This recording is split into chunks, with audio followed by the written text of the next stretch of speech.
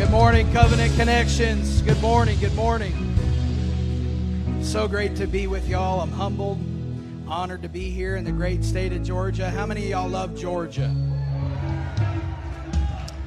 I'm grateful because we are here this week and it snowed in Indiana, where we're from. We're church planters.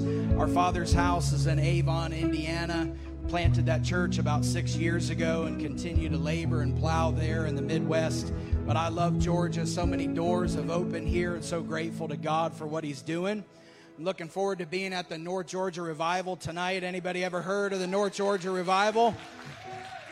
Excited about that opportunity as well. I have a weighty word this morning, and I feel the burden, but also the grace of God for what He wants to say this morning. So before I even begin, I just want you, if you're willing, just to open your hands to the Lord. This as a sign of receiving from Him.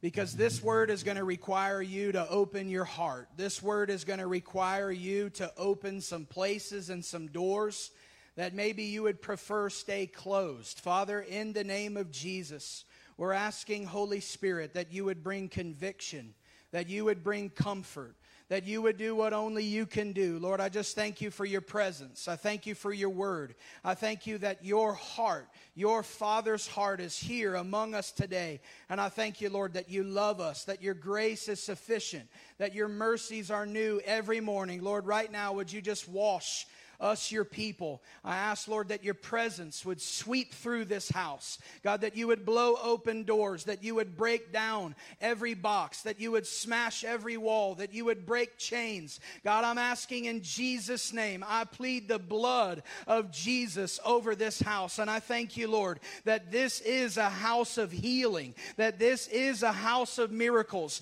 that this is a house of restoration, for you have ordained it so. And I thank you, Lord, that a greater measure of healing is here by the power and the blood and the name of Jesus. And all God's people said, Amen. Amen. I want you to turn in your Bibles to Genesis chapter 2. And the word I have for you this morning, I've titled, Overcoming the Power of Shame. Shame is not something that we talk about often, but it is something that affects all of us. And I want to take you on a journey in the Word of God from the garden to the fall to redemption in Christ. So there's going to be a weight here. There's going to be some things that some of you may get in touch with while I'm preaching. And I just want you to know it's the Lord. And I want to encourage you to open your heart as the Word comes forth and just say, God, whatever you're doing right now, I bless it. I welcome you in. I don't want to resist you. I don't want to fight you. Would you open my eyes? So shame is a lot like pride in that it's very difficult to see. Listen, if you don't think you struggle with pride, you definitely do. If you don't think you struggle with shame, you definitely do. We're in a wrestle, we're in a fight, we're in a war, and God is moving us from image to image and glory to glory. He's moving us from faith to faith, and we are all on a journey to become like Jesus. Now, Jesus felt no shame. Jesus never bowed to fear. Jesus was the most liberated person that has ever existed. He was the most congruent person that ever lived, meaning who he was in private is who he was in public. He didn't put on a show, and he didn't know how to perform. He just knew how to obey. And I believe that we're in an hour in the body of Christ that is critical, where the Lord is dealing with performance. He's dealing with the things that we've wanted to sweep under the rug. And I'm here this morning to tell you that in the Father's house, there's no carpet, there's no rugs to sweep things under. God is bringing not only exposure of sin, but healing for shame. So this is a word of healing. Yes, this word will cut, but this word is meant to heal. So turn with me to Genesis chapter 2. And if we have our slideshow prepared here, I'd love for you just to put the title up, Overcoming the Power of Shame. I want to begin and teach this just in 3 sections. The first section, if you're taking notes, is called Foundations of Shame. And I'm going to lay out just a biblical grid from the Word of God, foundations of shame. Turn with me and read in Genesis chapter 2 and verse 15. It says, "Then the Lord God took the man and put him into the Garden of Eden to cultivate it and keep it. The Lord God commanded the man, saying, 'From any tree of the garden you may eat freely, but from the tree of the knowledge of good and evil you shall not eat, for in the day that you eat from it you will surely die.' Then the Lord God said," verse 18, "It is not good for the man to be alone. I will make him a helper suitable for him." Now hold on just a minute. This is in perfection. This is in the Garden of Eden, yes? So I want to ask you a question. If it wasn't good for man to be alone in perfection, how bad is it for us to be alone in sin, in isolation, in a fallen world? See, isolation is a huge problem. It's a huge issue that plagues the body of Christ. And I believe that God is calling many people out of isolation and into real fellowship. Now, that doesn't mean He's calling you out from watching church online to putting your butt here in a seat on a Sunday morning. We're talking about real fellowship. We're talking about who really knows you. Have you really connected with God in a meaningful way? And by the way, work precedes the fall. He put him in the garden to cultivate it and to keep it. Work is not a bad thing. We should be training our young people how to work and work hard. I don't need somebody else to work for me. I will work because God has graced me to work. If you believe in hard work, say amen. Verse 19, "Out of the ground the Lord God formed every beast of the field and every bird of the sky, and brought them to the man to see what he would call them. And whatever the man called a living creature, that was its name." So he gave him more work. "The man gave names to all the cattle and to the birds of the sky and to every beast of the field. But for Adam there was not found a helper suitable for him. So the Lord God caused a deep sleep." Would you say deep sleep? I just sense by the Spirit of God that some of you need to rest. I feel a restlessness by the Spirit of the Lord, and some of you need to embrace the rest of God. When you're in the place of rest, you're not striving, you're not trying to earn something. The enemy plays tricks on us, and he tries to get us to earn from God what He's already given us. It would be like my sons coming up to me and begging that if they could hit a home run, they could be my boy. You're already my boy. You don't have to do anything to earn this. This is our relationship, and that's how God wants to relate to us and us to Him as Father. So a deep sleep was upon the man, and he slept. Verse 21, "Then he took one of his ribs and closed up the flesh at that place. The Lord God fashioned into a woman the rib which He had taken from the man, and brought her to the man. The man said, 'This is now bone of my bones and flesh of my flesh. She shall be called woman, because she was taken out of man. For this reason a man shall leave his father and his mother, and be joined to his wife, and they shall become one flesh. And the man and his wife were both naked and were not ashamed.'"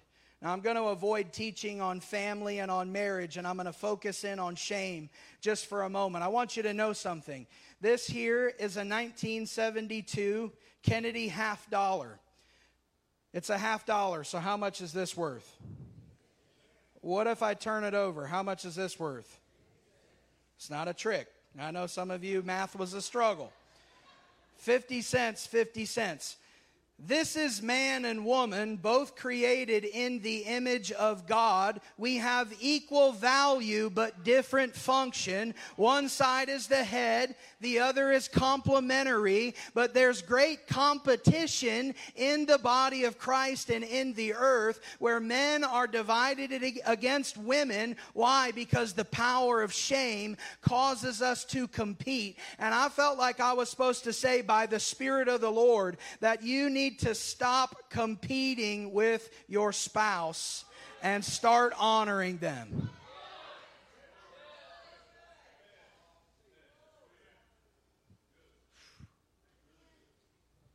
Equal value, different function. Hang with me. The man and his wife were both naked and were not ashamed. Now, I think if you understand the power of shame, that Genesis 2:25 is one of the most miraculous, ridiculous verses in the Bible, that two people could be naked and not ashamed. That they could have zero self-consciousness, no insecurity, and no embarrassment whatsoever. Now let me lay a foundation of shame. Brennan Manning says that shame is the single most negative force in the human soul. There are things that we've done that we're ashamed of, and there are things that have been done to us that we're ashamed of. And the solution for those things is different. Now I want you to know as we make our way through this message that two things are simultaneously true, and we have to hold them in tension. Are you ready to hear what they are? You are deeply loved, and you are deeply flawed. We are deeply loved, and we are deeply flawed. And we have to embrace that this is what the gospel teaches us. This is what the Word of God, it comes to embrace us, but it also comes to cut us. And I find that what you see is that some people get a little too much, get a little too drunk on you are deeply loved without realizing we're deeply flawed. And that the beauty of the love of God is that He loved us in spite of us. And He loves us because we're His. So the whole issue of I don't feel worthy, yeah, that's the whole point. But God says you're worthy, so you don't feel like it. It's not about your feelings. It's about the Father's declaration over your life. You are worthy. You are enough. Let's try again. You are enough.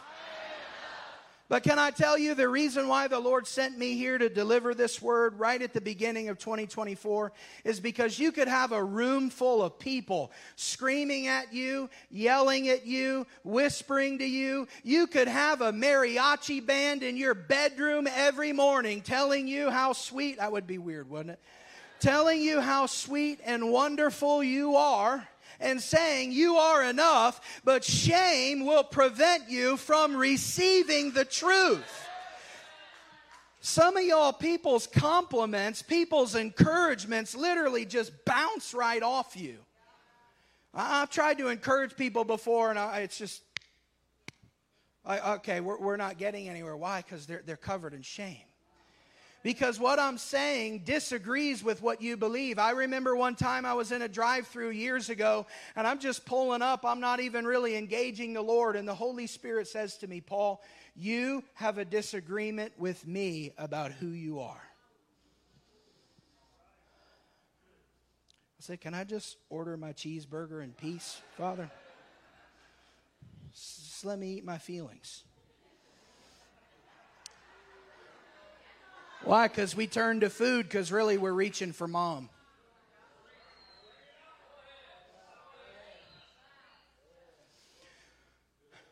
So shame is comprised of three parts. Number one is exposure. Dan Allender defines shame as the fear of being exposed. Exposure is a component of shame. Those of you that have ever felt shame, which is everybody in this room, it had to do with exposure. Number two is embarrassment. Shame carries with it deep feelings of embarrassment, deep feelings of unworthiness, of inadequacy, of worthlessness. It's a very crippling feeling. Remember, it's the single most negative force in the human soul. Perhaps our wrestle is less with the devil and more with our shame and how he weaponizes it against us. The third part is contempt. Now, I want you to see it like this. Contempt is like smoke where shame is the fire.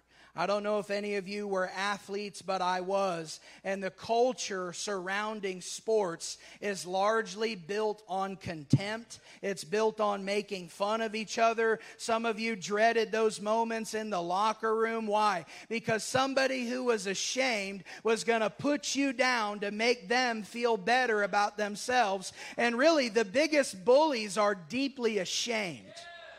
Some people, y'all, they haven't cried in a long time, and it's not because they're tough, it's because they're numb. God gave us tears. Tears are a gift. If Paul the apostle, who saw healings and miracles, could say and describe his ministry that he was serving the Lord with trials, humility, and tears, may that make up our lives and our walk before God. What if somebody would describe your journey as there were trials, but there was humility and there was tears? I've been asking the Lord for a week now, God, would you open up the tear ducts of this place? Because I believe that some of you are overdue for a good cry. And it's not just emotionalism. It's God working on your behalf and working through you. How are we doing?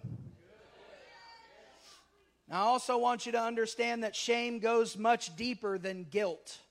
Guilt is, I've done something wrong. I've done something bad. But shame is, I am bad. I am wrong. In other words, guilt is more like an action, where shame is more like an identity. And shame will cover you. And shame will hover over you, and shame will actually cause you to live a life of fraudulence because you want other people to perceive you in such a way for something you're really not and for someone you're really not. And I'm concerned that the church, some of it is built on performance. It's built on giving people the best image. Y'all, this is why social media can be so toxic. Because it gives us all an opportunity to create a fake persona. Here's what I want you to see and know about me, but there's a whole host of stuff that I would be deeply ashamed if you knew the truth. Men manifest shame as the fear of being perceived weak. Y'all, I don't know how many men's breakfasts, men's meetings I've been to, and all we talked about was work. Give men 10 seconds. Where do you work? Where do you work? Where do you work? Why? Because we find identity in what we do, but that's not really who we are. This is why when a man loses his job, he goes into a total identity crisis because he just lost who he is. But you're not your job. You're not where you work. You're not your ministry. You're a beloved son and daughter to the Father, and He defines you by His love and not by your efforts and not by your performance. Amen? Okay, so we have a bit of a foundation for shame. Are y'all tracking with me? Is this okay? Feel like we're getting a grip on this? This is just going to be a giant Holy Ghost counseling, comforting session, okay? And it's free of charge. Hallelujah. Section number 2 is called feelings of shame. So we had number 1, foundations of shame. Now I'm going to keep reading and transition into section 2, feelings of shame. Genesis chapter 3, keep reading with me. We just read the man and his wife were both naked and were not ashamed. Verse 1 of Genesis 3. Now the serpent was more crafty than any beast of the field which the Lord God had made. And he said to the woman, indeed, has God said, you shall not eat from any tree of the garden? The woman said to the serpent, from the fruit of the trees of the garden we may eat, but from the fruit of the tree which is in the middle of the garden, God has said, you shall not eat from it or touch it, or you will die.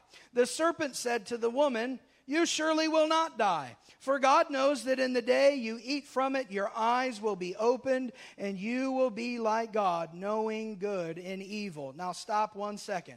The enemy is a master of trickery, and one of his best tricks is convincing us that God is holding out on us. I don't know how many people I meet, and they are serving a withholding Father. They actually fast, and their motive is to get God to do something.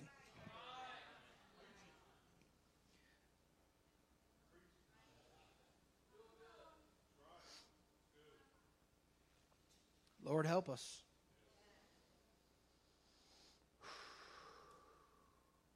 I'm just going to pray right now. I feel the Holy Ghost.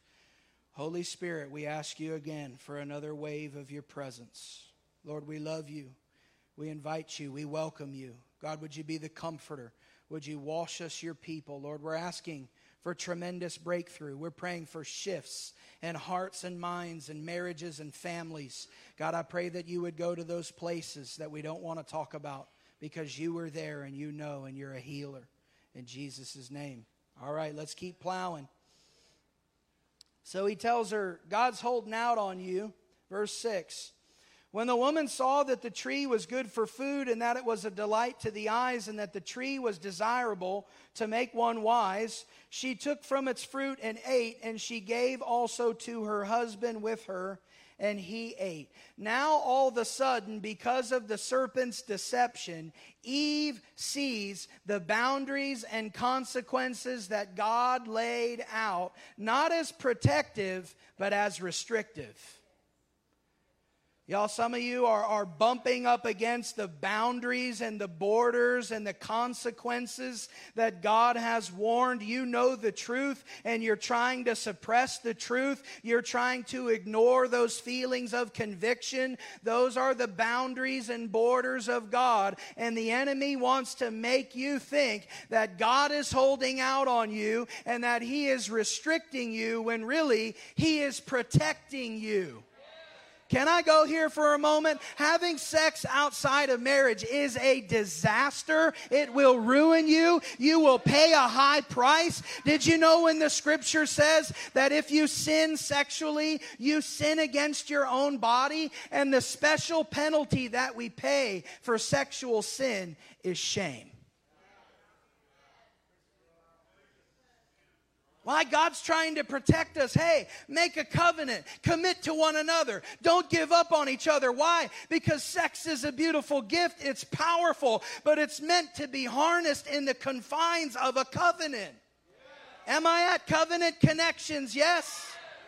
God wants you to have a covenant connection with your wife, with your husband, and you have no connection with anyone else.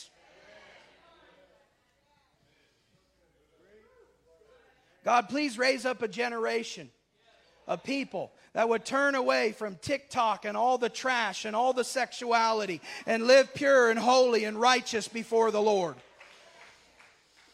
I'm trying to save some of y'all from a lifetime of pain. I feel it in the Holy Ghost. Let's keep going.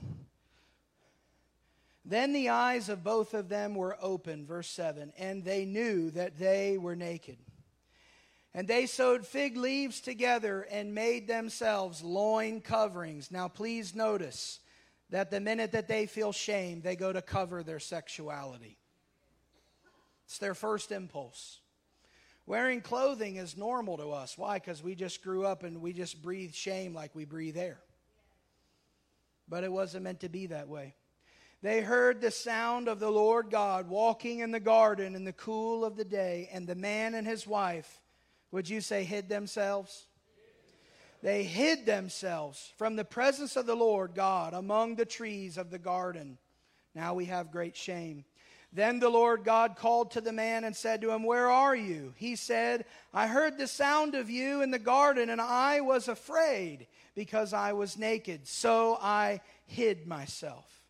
And he said, "Who told you that you were naked? Have you eaten from the tree of which I commanded you not to eat?" The man said, "The woman whom you gave to be with me, she gave me from the tree and I ate." What's he doing? He's blame shifting.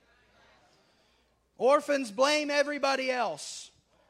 Sons and daughters take personal responsibility before God. You got to trade in your victim card and grow up in Jesus. Then the Lord God said to the woman, "What is this you've done?" And the woman said, "The serpent deceived me and I ate." What's she doing? She's blame shifting. So God comes and he addresses Adam first. Don't miss that. He addresses Adam first. Did he kill Ananias or Sapphira first? And he's going to address the man. He's going to address the leader. Stop blaming the dysfunction in your home on your wife, bro. "What is this you've done?" The woman said, "The serpent deceived me and I ate." So God's addressing Adam. Adam's blaming Eve. Eve's blaming the serpent. "The serpent deceived me and I ate." Now I want to just submit this to you, because this is a grid that God has given me. You can do with this whatever you want, but it's been very helpful for me. In this story, in the first 10 verses of Genesis 3, what I believe we see is pride is what opens the door to all sin. That when Eve looks at the tree and it's desirable to make her wise so that she can be like God, it was her pride that opened the door for the fall of man, where everything starts from this point of origin. But not only did her pride open the door for sin, but then came all the shame once she did sin. So pride feeds shame, but then look with me here in verse 10. "I heard the sound of you in the garden, and I was afraid because I was naked, so I hid myself." So our pride opens the door, shame covers us, and it feeds this horrible fear inside of us. So I submit to you that if people are in a struggle, or if you are here this morning and you are in a wrestle, you are dealing with pride and or shame and or fear. And I don't know that anything else is really going on in the human soul other than those three things. So you can go after and chase every rabbit and walk down every hole and path, but really, pride, shame, and fear, this is the foundation of the orphan spirit. This is the foundation of living apart from God and being independent and wanting to rebel and have it your own way. It's pride that opens the door, and only the Spirit of God can speak to us and humble us and open our eyes and show us our deep need for God. This is what's wrong with the whole world. They can't see their need for God. I hope you showed up this morning because you need the Lord, because you came to worship Him, because you came to fellowship with your brothers and your sisters. Why? Because the greatest deliverance of all is deliverance from self. I tried it my own way. I did it in my own strength. It doesn't work. So the solution is not within, it's in Him. And if I could go to Him and I could see Him, I could find out who I really am. But some of us are like Peter. We want God to tell us who we really are, but first you need a revelation of the Christ. He said, "You are the Christ, the Son of the living God." And then Jesus said in return, "And you are Peter. And upon this rock of revelation that I'm the Christ, I will build my church, and the gates of hell will not prevail." So Jesus is building a victorious church. But if Jesus isn't building your church, the gates of hell will surely prevail. If it's not built on Him, it might draw a crowd and there might be a lot of money and flashing lights and smoke. But it's going to burn up in the judgment. You don't want that. So let's talk about feelings of shame. Number one, I have 10 of these, and this is where it's going to get deeper and a little harder to swallow. So just hang tight. Number one. The stuff no one knows about is the bedrock of our shame. The stuff nobody knows about. Let me ask you a question. What are the things about you? What are the things that you've done? What are the things that have been done to you that no one knows about? This is the bedrock of your shame. And shame is a powerful, negative, toxic, poisonous force that will suffocate and drain the life of God in you. Why? Because what you hide reveals your pride, and what you conceal, God won't heal. It's that simple and that hard. What you hide reveals your pride. What you conceal, God can't heal. Why? Because He wants you to open your heart to Him. And He's always, all your life, going to be knocking on that door. Knocking on that door. But listen, when it comes to pride and shame, these are like two sides of the same coin. Why? Because pride will puff you up, but shame will shut you up. Shame has the power to silence you. Some of you struggle to speak up. Some of you always have that moment of, oh yeah, I thought about that, but I didn't say anything. Why? Because shame stole your voice, but the Lord Jesus Christ is here this morning to give you back your voice and give you back your choice. Oh, I wish somebody would get in the Holy Ghost with me. He wants to give you back your voice. He wants to give you back your choice. He wants to raise you up, but first, you're going to have to turn in your victim card. Oh, I'm telling you, the enemy will help you feel sorry for yourself. He will serve you endless shots of self-pity until you're so drunk on how bad you have it. And somebody always has it worse. So the stuff no one knows about is the bedrock of our shame. Number 2, shame thrives in secrecy. Causes us to hide from God and from others. The reason why some people are personable and the reason why some people are hard to get to know has everything to do with shame. We blamed it all on personality, but really it's just upon healing. If your father or your mother was cold, was distant, was harsh or hard, I submit to you that they were covered in shame. That they were probably doing the best they could with what they knew. They were trying, but there was brokenness there. And they may have passed things on to you or modeled things to you. Y'all, it's a really painful experience if you've ever talked with someone or counseled them who they became what they hate. Or they created the same home environment that killed them. They created the same lawlessness. Why? Because the power of shame. And Jesus delivers us from this cycle of shame. We'll get there. I just need you to hang on. Number 3. Shame produces feelings of worthlessness, insufficiency, and inadequacy, which leads to hopelessness. Number 4. Shame causes us to reject love and the care of others whom God sends to us. God sends people to us to love us, to care for us, to nurse us to life. But some of us simply reject whom the Lord sends. We put walls up. See, listen, the body of Christ is social. She's not relational. We'll show up and shoot the breeze, but what's really going on in your life? We're talking about koinonia, deeper levels of fellowship. Telling the truth is the highest form of intimacy.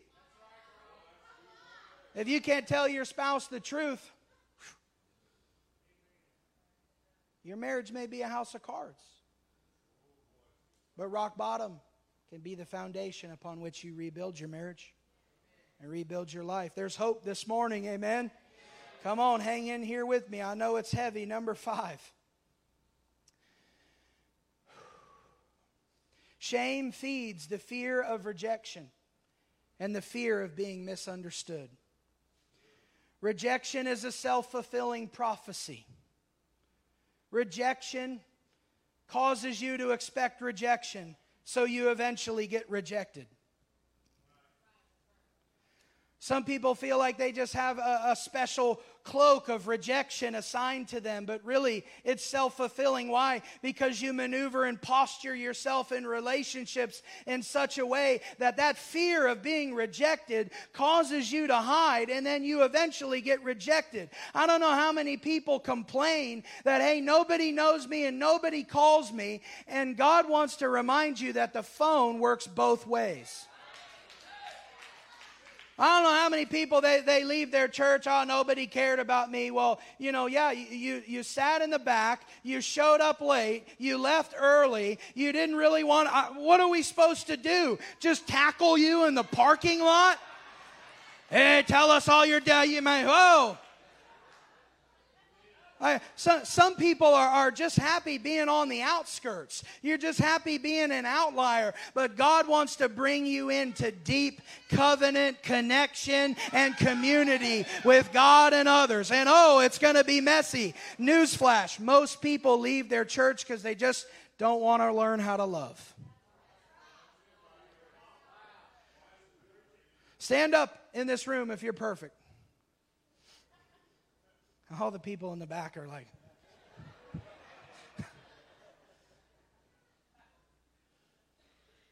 so we're going to have to work through some things. We're going to have to talk through some things. We're going to have to love each other, which is the whole point. God wants us to be known for our love. But unfortunately, the world has experienced the church as cold, unloving, distant, cliquish. Why? Because shame divides us. Shame silences us. But God has healing for our shame. You can overcome the power of shame. You can overcome deep feelings of shame. I'm telling you, there's a deep work of the Holy Spirit that's happening right now in this place. Number 6. Shame makes you feel like you're too much and not enough simultaneously. Oh, my Lord.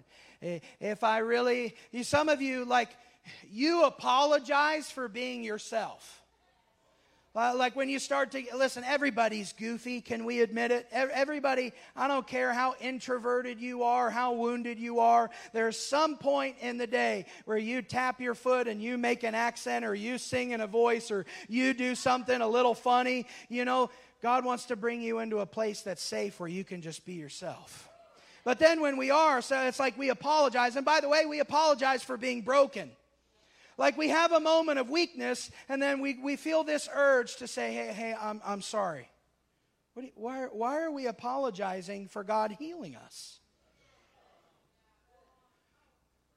Why? Because we want people to perceive us as perfect. I knew this was a word from the Lord when I went to the bathroom.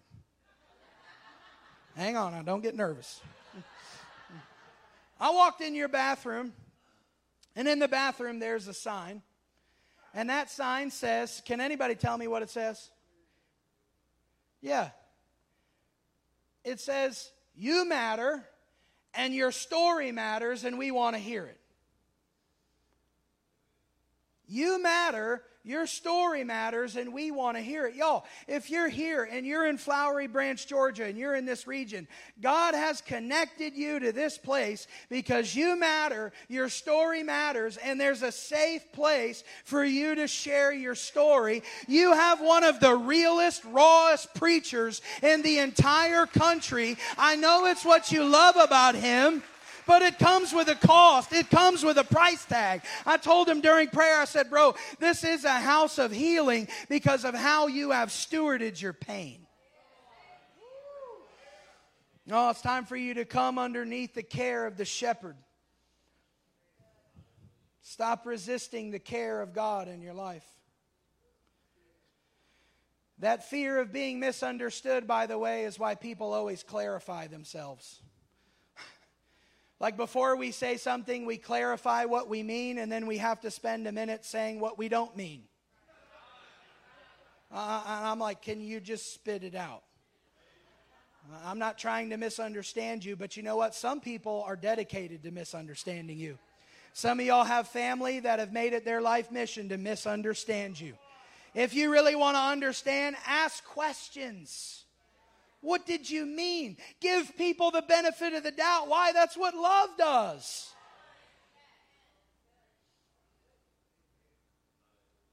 Number 6. Oh, we did that one. Let's do it again. Number 7. Shame prevents vulnerability and causes us to regret it when we are vulnerable. Some people, you just can't go there. Why? Because there's deep shame over you. I'm telling you.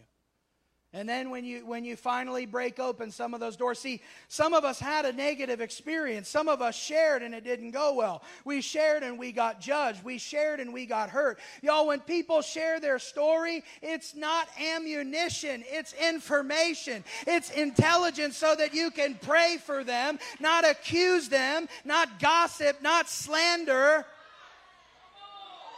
I'm telling you, we would be immediately healthier in the body of Christ if we stop talking about people that aren't in the room. Well, why are you having that conversation? Why are you talking about people that aren't here? Is it something that you need to go directly to them and say? But you're afraid of rejection, so you won't tell the truth? So the culture of self-protection continues? Some of you are hearing me. Number 8, shame makes you feel guilty for being blessed. My Lord. I got it on sale. I got a really good deal on it, don't worry. Well, that's a really nice jacket. Wow, that's expensive. Oh yeah, it was on sale. Or, no, somebody gave it to me. You know, preachers, the church is so in an impoverished culture that preachers have to say, somebody gave it to me. And the funny part is, if somebody gives you something really nice, people judge you for having something nice that you didn't even pay for. Wow, you're in Mexico again? Yeah, it's the favor of the Lord. Our friends invited us.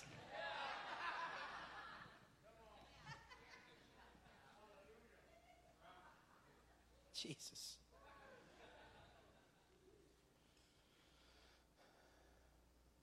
Some of y'all won't invite people over to your house because you don't want them to know how nice it is. And maybe they need to see that you've been blessed because you've been faithful.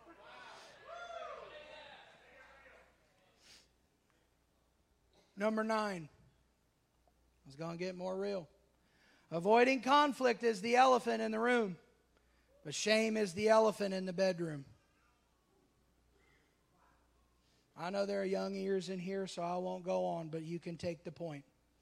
Why? Because shame causes husbands and wives to sleep together, but they won't pray together because it's a deeper form of intimacy. Now, why is it so hard to just say, baby, let's pray? Let's pray. I met a man whose marriage was in shambles for 15 years. And he experienced a dramatic shift in his marriage. And he said it was because I finally humbled myself and started praying with my wife. True story. Number 10. You almost made it. Shame is the root cause of substance abuse, body image issues, eating disorders, self-harm struggles, and sexual dysfunction and deviancy. Shame is the bedrock of this stuff. Shame is what we don't want to talk about, but shame is what we desperately need healing from. I want to remind you, the Lord is saying over you here in 2024, what? You are enough. You are enough. Some of you still won't move your lips because something's got to shift. Something's got to give. You've got to break up with shame and get in covenant with God your Father, who loves you, who knows you, who sees you, who's not ashamed of you, even when you're ashamed of yourself. Now, I think Jesus told a story about a father who was looking from a long way off.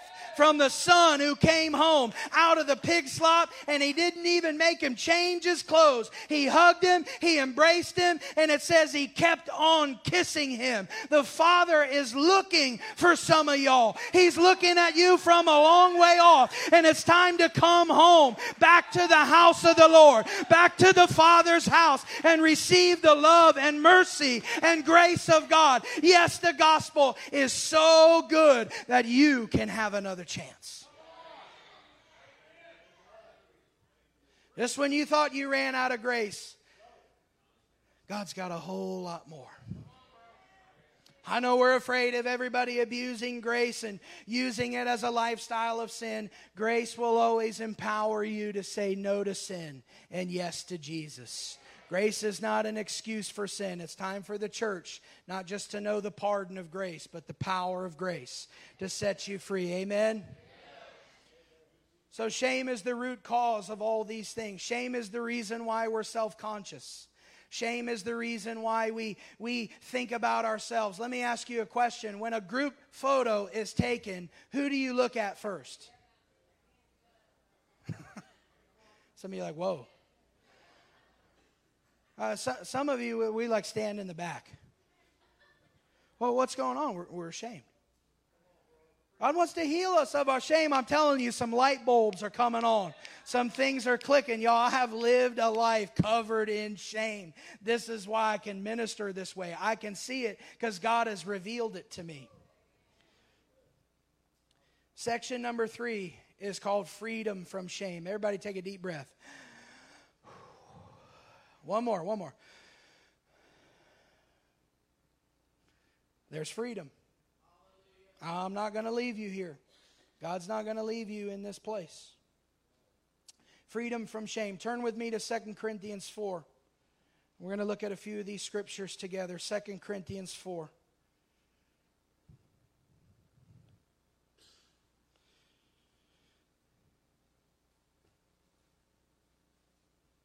Jesus, the surgeon, the healer, is here. God is so good, so faithful. It's not an accident that you're here today. It's by the providence of the Lord. He loves you. He wants to set you free. 2 Corinthians 4, verse 1. Therefore, since we have this ministry, as we receive mercy, would you say mercy? Mercy. Say it one more time. Mercy. We do not lose heart, but we have renounced the things hidden because of shame. Not walking in craftiness or adulterating the word of God, but by the manifestation of truth, commending ourselves to every man's conscience in the sight of God. Did you catch that part where we renounce the things hidden because of shame? So some of y'all, the Lord is speaking to you. He's revealing to you. He's showing you. He wants to talk to you about those things that you did or that were done to you. You are going to have to renounce the things hidden because of shame. The word renounce there means to oppose. How do we oppose the things that we hide because of shame? We tell our story. See, Ann Voskamp said it best. She said that shame dies when stories are told in safe places. Just get it in the light. Get it in the light with safe people. Get it in the light with mature people. The very thing that you don't want to talk about is the very thing that God wants to address in your life. Maybe it's the very reason why you don't experience the presence of God like you want to, like you see other people encountering Him, because shame is suffocating you, but the wind of God is blowing through your soul this morning. Renounce the things that are hidden because of shame. Why? Because we've received mercy. Because there's grace from the Lord. Because God is not intimidated. I was just ministering to a man in Kentucky. He was weeping like grown men weep when they're in deep, deep pain. And he turned and he said to me, I need to tell you something that I've never told anybody in my life. And I thought, here we go. He's getting free from his shame. God is liberating him. This is a 30-some-year-old man. It says, when I was 11 years old, and he went in to tell me the story, and it will remain between me and the Lord. But I immediately prayed for him, cried with him, and then I said, you need to tell safe people in your life. You need to make sure that I'm not the only one, because this is just the beginning of God healing you. Shame is the reason why we reject the love of the Father. It's the reason why Christ Himself could show up in this pulpit and preach the fatherhood of God and preach the love of God and teach the mercy and grace and forgiveness of God. But something in us might still reject the message. Why? Because it sounds too good to be true. But I'm here to tell you, it's the truth. It's real. God is gracious. Isaiah said that He longs to be gracious to us. God's not looking to cast you out and throw you down. And God never shames us, His people. See, but because shame is such a heavy yoke on some of you, you hear truth not as conviction, but as condemnation. Why? Because it gets distorted. The Holy Ghost begins to work, begins to reveal, begins to show us things. We think, man, some things need to change in my life. But you know what? Delayed repentance causes conviction to morph into condemnation. You got to repent now. You got to talk about it now. You got to get it into the light now. Tomorrow's not the day. Today is the day of salvation. Today is the day of healing. Today is the day of the manifest power of God. If you believe that, say amen. Amen. Turn with me to Hebrews 2. I'm almost done. Hebrews chapter 2. Just one verse here. Hebrews 2:11. It's a beautiful verse. I'm avoiding all the other verses because I'll get lost. So Hebrews 2:11 simply says, "For both He who sanctifies and those who are sanctified are all from one Father, for which reason He is not ashamed to call them brothers." So Jesus, the perfect one, who not only never did anything wrong, but did everything right, is not ashamed to call you and I brothers, sisters, family. Why? Because we have the same Father. Because Jesus came to earth to reveal the Father, to make Him known, to bring Him out behind the curtain of invisibility and reveal Him. So if you want to know what God is like, look at Jesus. If you want to know what He hates, if you want to know what He prefers, look to Jesus Christ. He is the Word made flesh, manifesting the nature of God. Some of you need to know that Jesus is not ashamed to call you family. He told them, I ascend to my God and your God, my Father and your Father. Did He teach us to pray and say, our Father? Reason why we named it our Father's house in Indiana is because we wanted it to be a place for all to know the Father, for all to walk with God. God is fathering each and every one of us that believe in Jesus. You're a child of God, and the Father is not going to give up on you. He's not going to quit on you. He's not tired of your mess. He wants to help you through it. He wants to turn your mess into a message. He wants to turn your trash into a testimony. This is the redemptive power of God. Your story doesn't have to stop where you're at. It can shift. It can change and become a beautiful tapestry that God is weaving and creating. Just a few more in Hebrews. Turn to chapter 12. Hebrews 12 and verse 1 says, "Therefore, since we have so great a cloud of witnesses surrounding us, let us also lay aside every encumbrance and the sin which so easily entangles us. And let us run with endurance the race that is set before us, fixing our eyes on Jesus, the author and perfecter of faith." Now listen to this. "Who for the joy," would you say joy? "For the joy set before Him, endured the cross, despising the shame, and He has sat down at the right hand of the throne of God." How did Jesus despise the shame of the cross? Now look again. You would think that He endured the shame and despised the cross, but that's not what it says. It says that He despised the shame. He endured the cross. He despised the shame because he was focused on the Father and not himself. And this is why he could go through humiliation and crucifixion and pain. And it was for the joy set before him. If I were being crucified, it would be all agony in front of me. But what did Jesus see that produced joy in him that would cause him to go to the cross? What was the joy? Raise your hand. All across the room, raise your hand. What was the joy set before him? That he would endure the cross. Raise your hand. It was you. It was me. It was us. It was a people that he was going to redeem and wash and heal and restore. This is the good news of the gospel of Jesus. That he would despise the shame. I'm trying to motivate some of y'all to despise your shame. To tell your story. To break the power of silence, the yoke of bondage that has been upon you, some of you for decades, because it's a new year. And this is your year of healing. This is your year of victory. This is your year of breakthrough. Oh, y'all don't believe me. This is your year where everything changes. This is the year where you put it all behind you and you really become a new creation in Christ Jesus. The old can really pass away. You can bury it. You can have a funeral. You can dress up in all black. You can put on the tie and say, bye-bye. He's dead. She's dead. It's all gone. It's under the blood of Jesus. As far as the east is from the west, so has he removed our sins from us.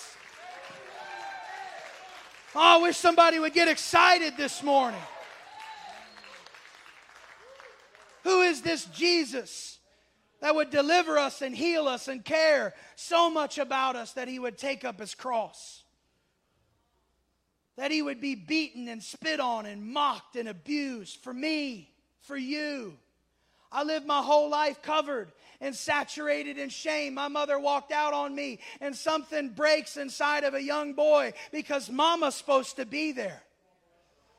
I know we have great literature about the father wound, but the mother wound where we're still learning what does all this mean.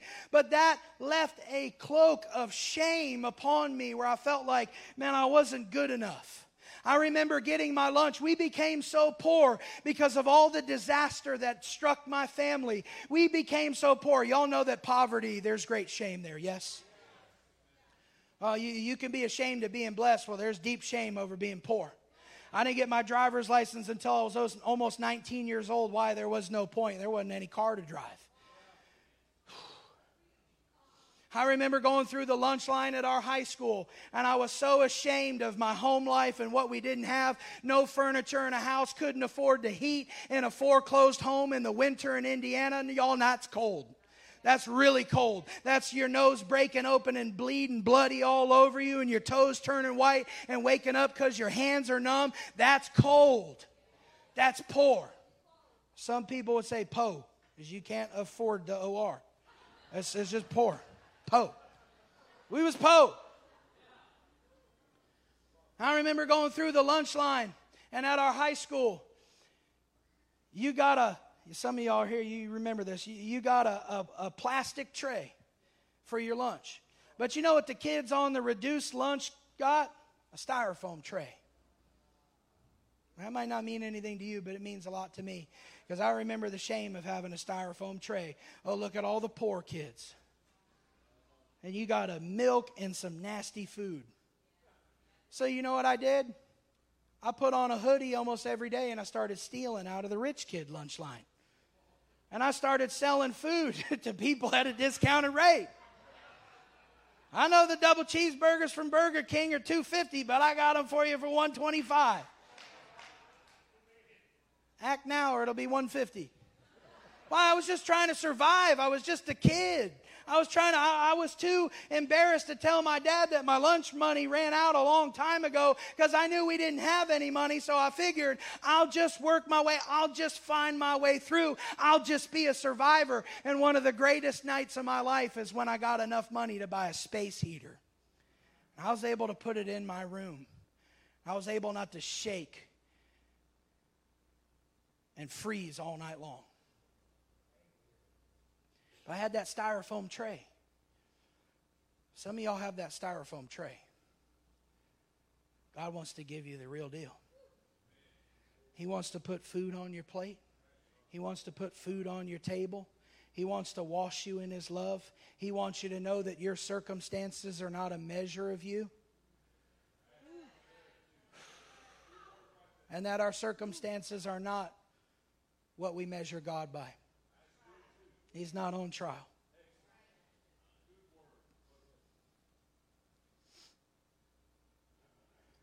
I want to give you 3 ways, 3 keys I believe will bring freedom from shame. And if I could ask the worship team just to join me up here, I'm believing for the Lord to break it open this morning and to minister to some hearts. Number 1, just want to keep it practical, keep it real, of how you can pursue freedom from shame. Number 1 is to seek the mercy and the forgiveness of God.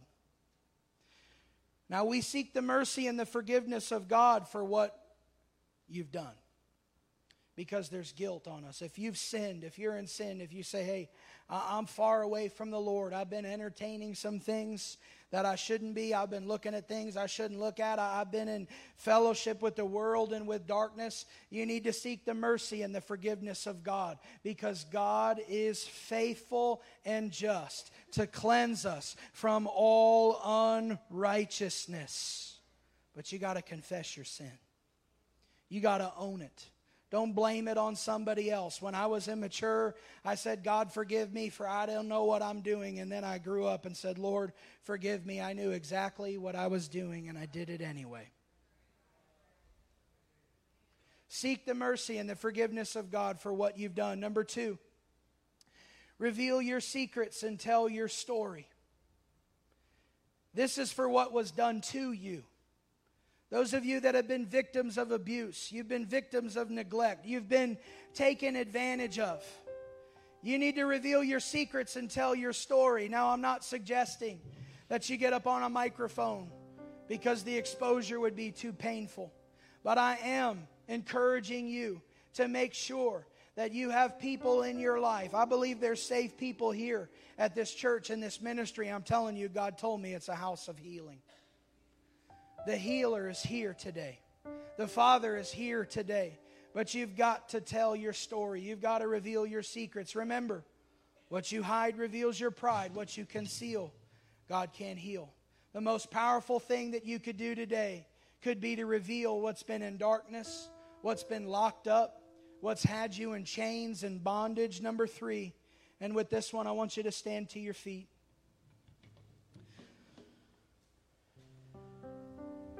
We're just going to host His presence this morning. If you need to leave, please feel released and blessed. So thankful you could be here today.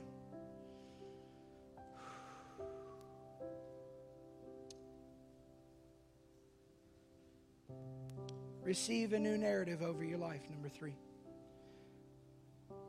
I had a dream one time years ago, and I saw Jesus in this dream. I've seen Him a few times in dreams.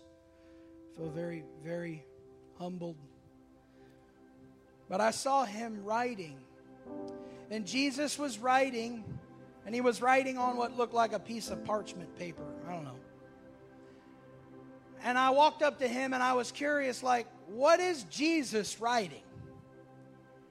And when I looked and I got closer, I noticed that He wasn't writing with a pen.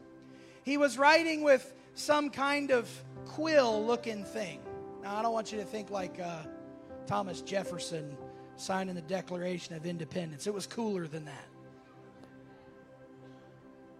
But he had this quill, and I noticed that he wasn't writing in ink.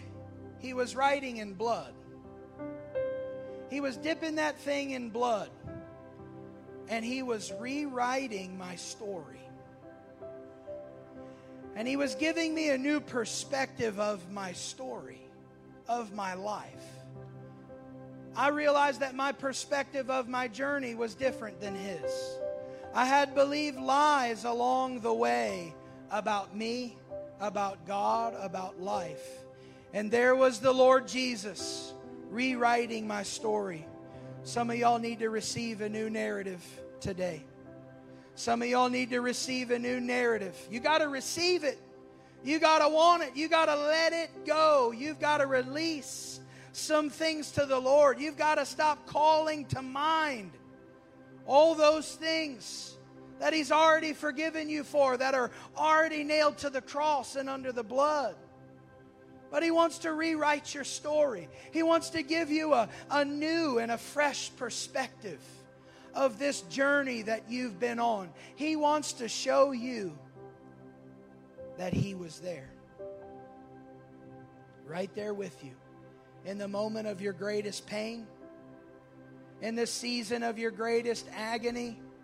In the midst of disappointment and trial. God was there. And God is here now. And God will forever be with us. Lord, would you wash us, your people, in a new narrative today? God, I'm praying right now for my sisters. Father, I'm asking in Jesus' name that you would break it open for the daughters of God in this house. Lord, those that have been victims of abuse and trauma, those that have been hurt, those that have been violated, God, I thank you that you're a God who heals, that you're a loving Father, that you're a tender Father, that you're a merciful Father.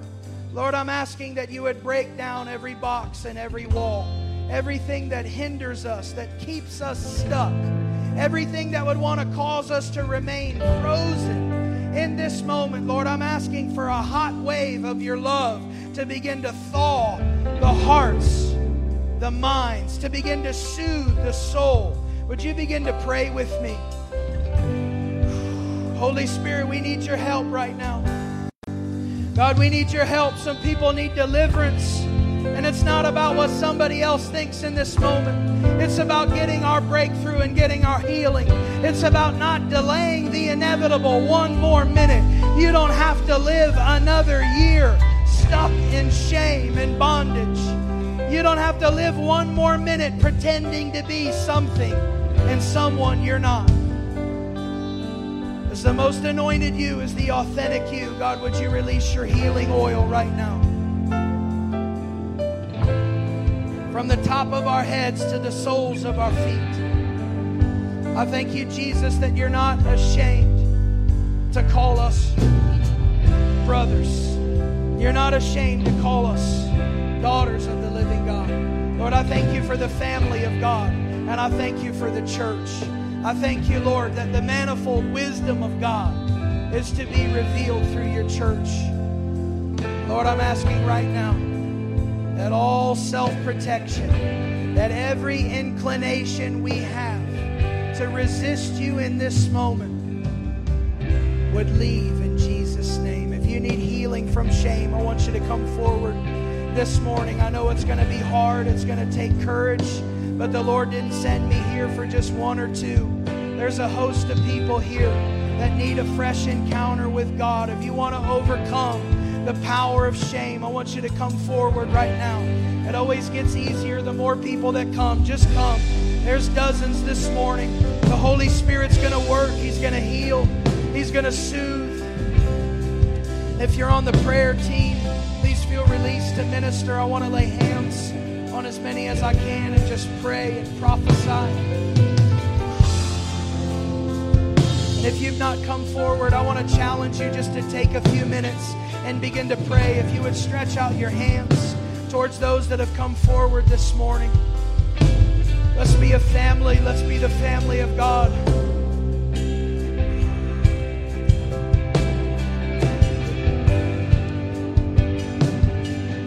Come on, continue to pray. Thank you, Lord. Thank you, Holy Spirit.